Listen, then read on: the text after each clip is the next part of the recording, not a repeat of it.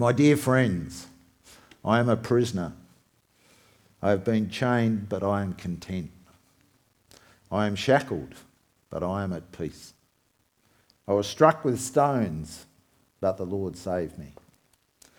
It has been a long journey, but when I think about all of you, I'm filled with unspeakable joy.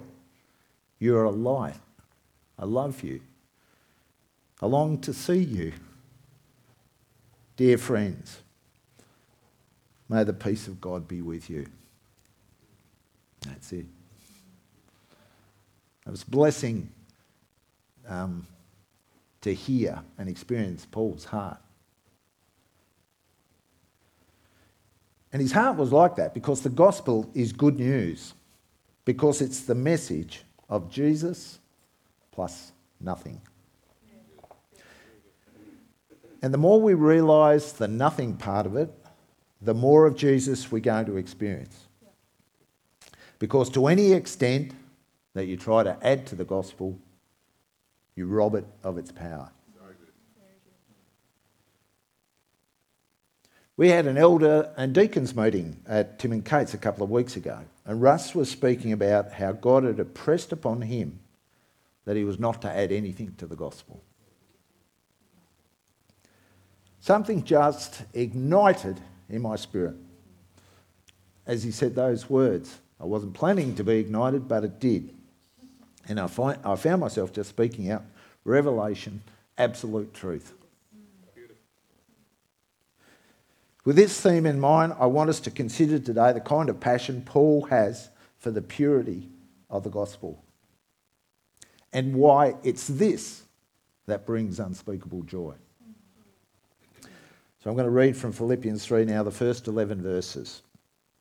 Whatever happens, my dear brothers and sisters, rejoice in the Lord.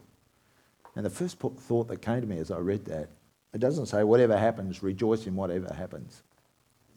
It says whatever happens, rejoice in the Lord.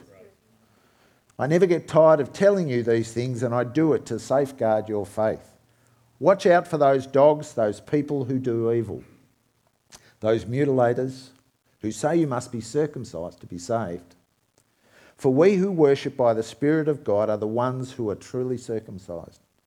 We rely on what Christ Jesus has done for us.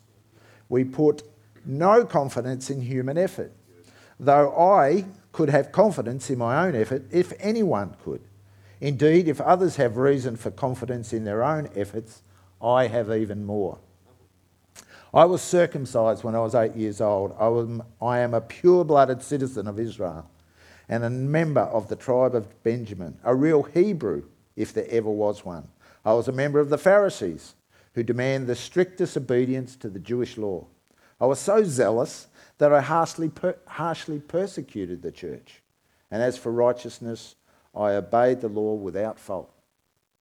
I once thought these things were valuable, but now I consider them worthless because of what Jesus has done, of what Christ has done. Yes, everything else is worthless when compared with the infinite value of knowing Christ Jesus my Lord.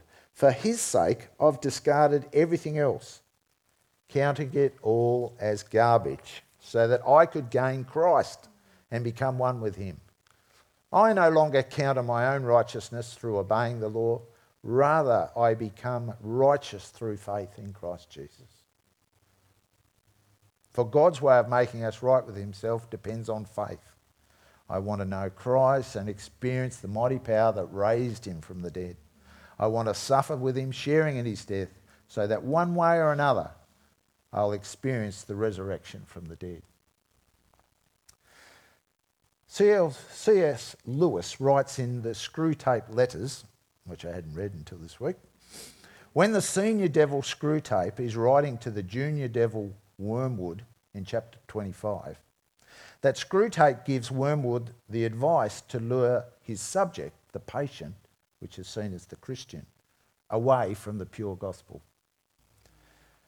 What we want, this is a quote from the book, what we want, if men become Christians at all, is to keep men in a state of mind I call Christianity and. You know, Christianity and the crisis. Christianity and the new psychology, Christianity and the new order, Christianity and vegetarianism, Christianity and speaking reform.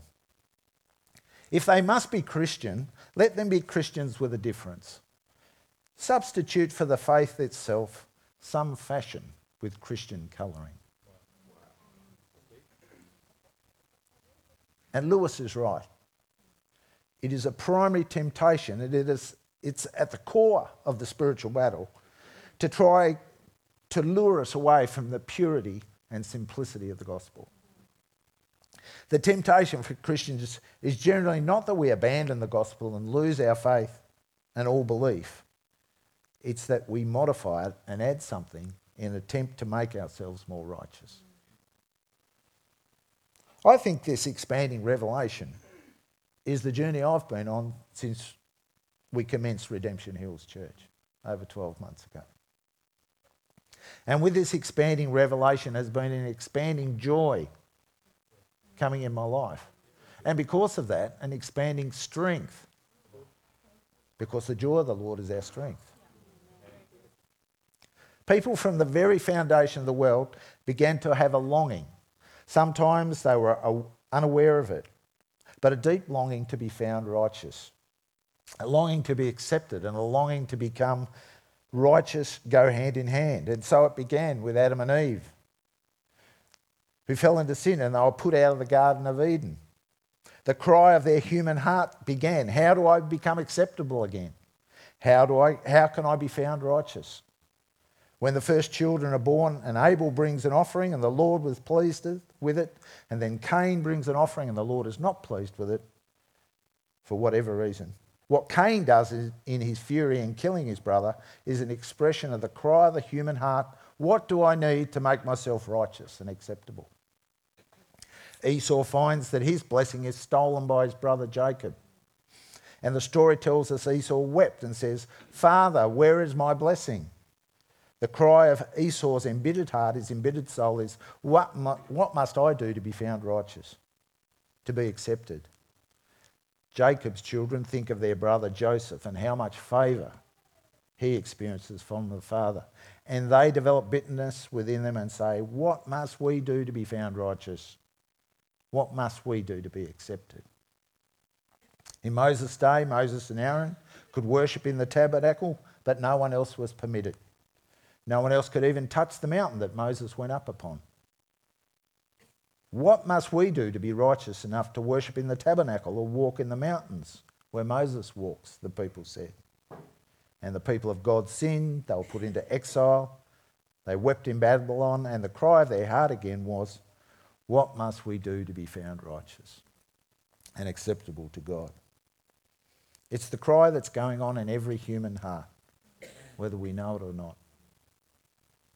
And so it transpired in the New Testament era, when the gospel is now known that the glories of the good news of Jesus Christ was being taught, that we can be 100% forgiven, that we have a guaranteed eternity with God, that we are utterly free in this world to be empowered by the Holy Spirit. But nonetheless, there came into the early church a teaching that said, but if you really want to be found righteous, if you really want to be accepted, then you need Jesus, plus you need something else.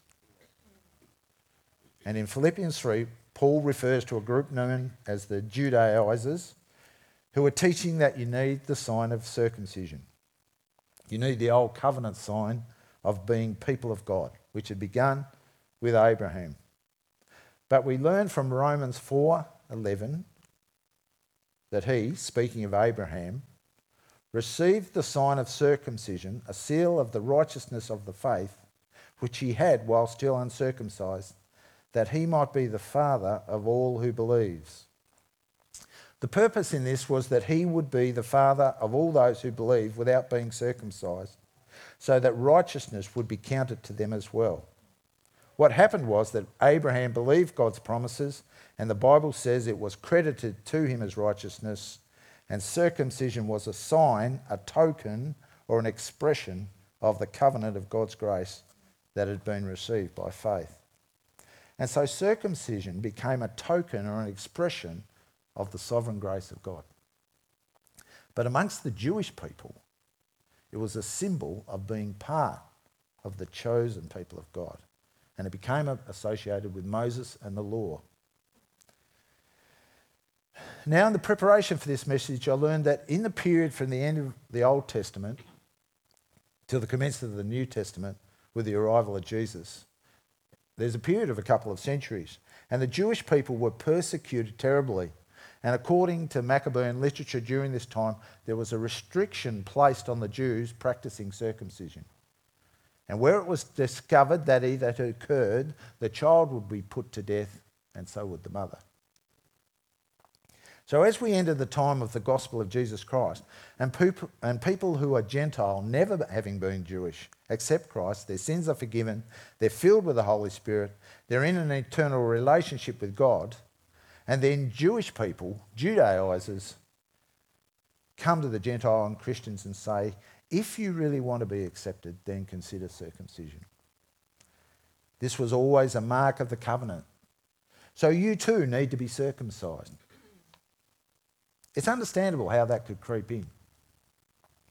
Because it's understandable you could wonder why Paul, and it's because of this, it's understandable you could wonder why Paul becomes so strong in this.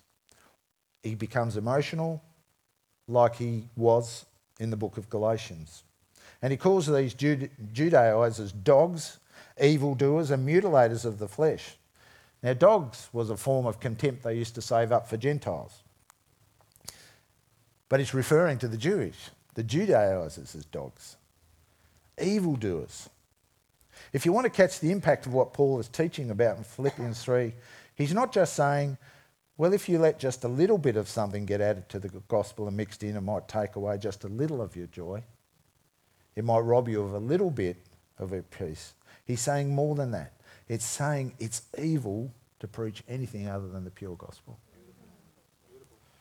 He said in Galatians chapter 5, so Christ has truly set us free. Now make sure that you stay free and don't get tied up again in slavery to the law. Listen, I, Paul, tell you this. If you are counting on circumcision to make you right with God, then Christ will be of no benefit to you. I'll say it again. If you're trying to find favour with God by being circumcised, you must obey every regulation in the whole law of Moses. For if you are trying to make yourselves right with God by keeping the law, you've been cut off from Christ. You have fallen away from God's grace. So Paul in Philippians 3 is preaching at every point about blessing, not a curse. He calls them evildoers, mutilators of the flesh. The language he uses in the Greek is a threefold repetition of the warning, look out, look out, look out. Be forewarned. Be aware. Be diligently looking for this. Guard yourself against this. He's very passionate. And he says in Galatians 5:2 of these Judaizers, I wish those that unsettle you would emasculate themselves. This is the strongest language. And then Paul does a very unusual thing that he only does a couple of times. He starts to list off his pedigree as a Jew, listing all his own reasons that he could have had confidence in the flesh. He's saying, I could preach the Judaizers' sermon better than them. They think they are special, but I was born a Jew. Some of them may not even be of Jewish descent. They may have been converted, but I was born a Jew. Circumcised exactly when you're meant to be. I can tell you that the tribe of Jewish lineage that I'm descended from, a Hebrew of Hebrews, totally Jewish. They are telling you that you need to be circumcised to keep the law. Well, no one has kept the law more than me. I was a Pharisee, committed to every minute detail of it, and keeping the law as well, keeping the Mosaic law as well as anyone could have done it. So zealous, I persecuted the early church believers. And I'm here to tell you, it means nothing. Why is he so mad? Not about the act of circumcision. He says elsewhere in the scriptures, it matters not whether you are or you are not. It's not a sin either way, but it's attaching meaning purpose or power to it that is wrong and dangerous. Paul is angry because the Judaizers were teaching that you can have more of the Spirit of God if you practice this thing. More power from the gospel if you do this added thing. You know, we've been preaching and teaching on a revelation from God that this church would minister to the people with dry bones, with those that have walked away from God and not serving anymore. And I think that part of that dryness has come, those hurts have come, maybe even bitterness, has originated in part from what was added to the gospel by man. That you felt you couldn't live up to. Maybe it was even pointed out that you weren't living up to it. You didn't fit because of it. Your difference and uniqueness was not appreciated nor celebrated. But Paul wanted to emphasise that the believers of Philippi were the true circumcision. And likewise, we are the true circumcision. We are the ones that through faith alone have become righteous through Jesus Christ. We worship in the Spirit of God with a breathtaking yieldedness to God, presenting our bodies as a living sacrifice, not trying to control things by our own flesh or effort, but boasting and finding confidence in Christ Jesus alone. In Galatians 6:15 it says, neither circumcision nor uncircumcision means anything. What counts is a new creation.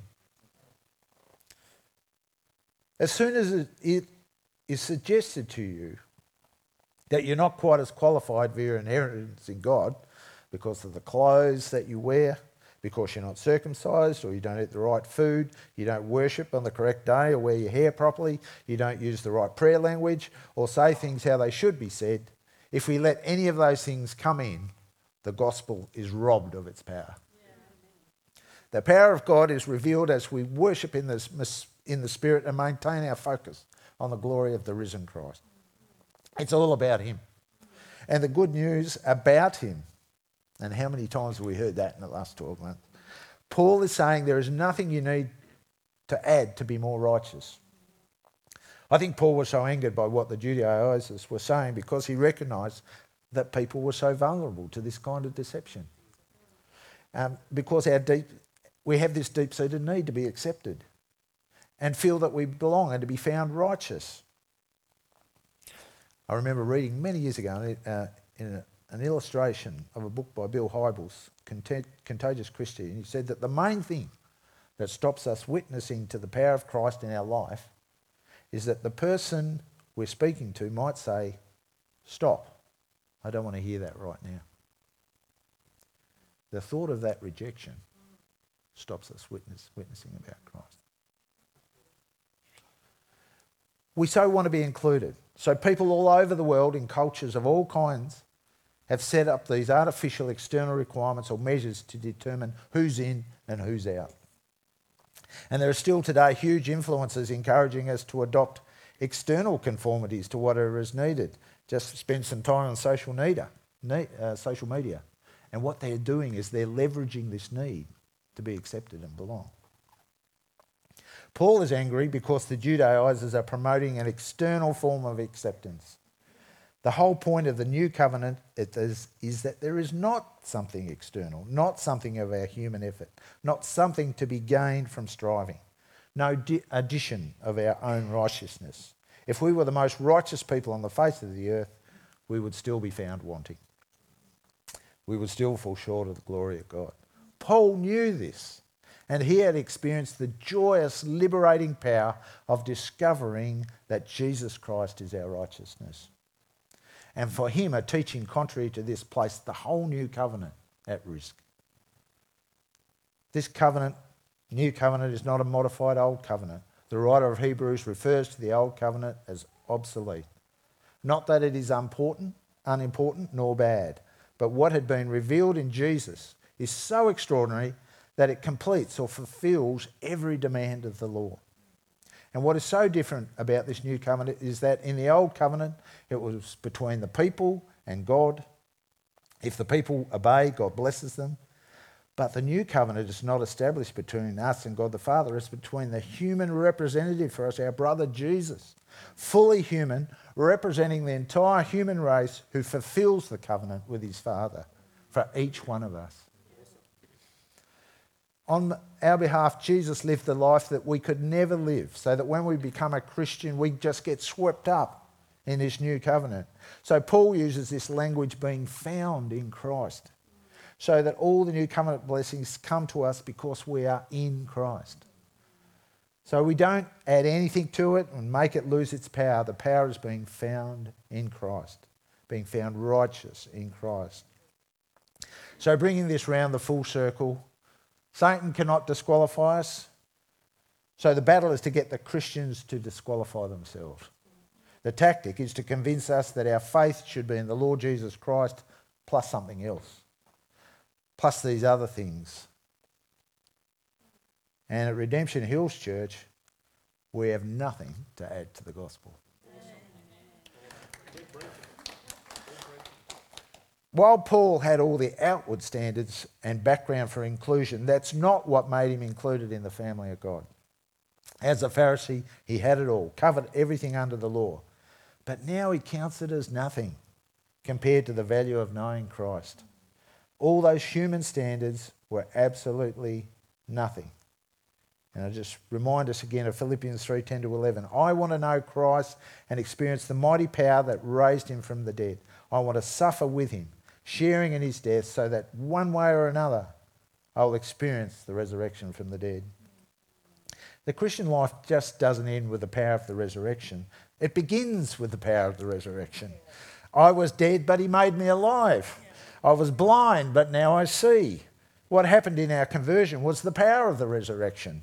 When we are taken to glory with God in heaven, it will be the power of the resurrection. Everything that's happening in between is filled with the power of his resurrection.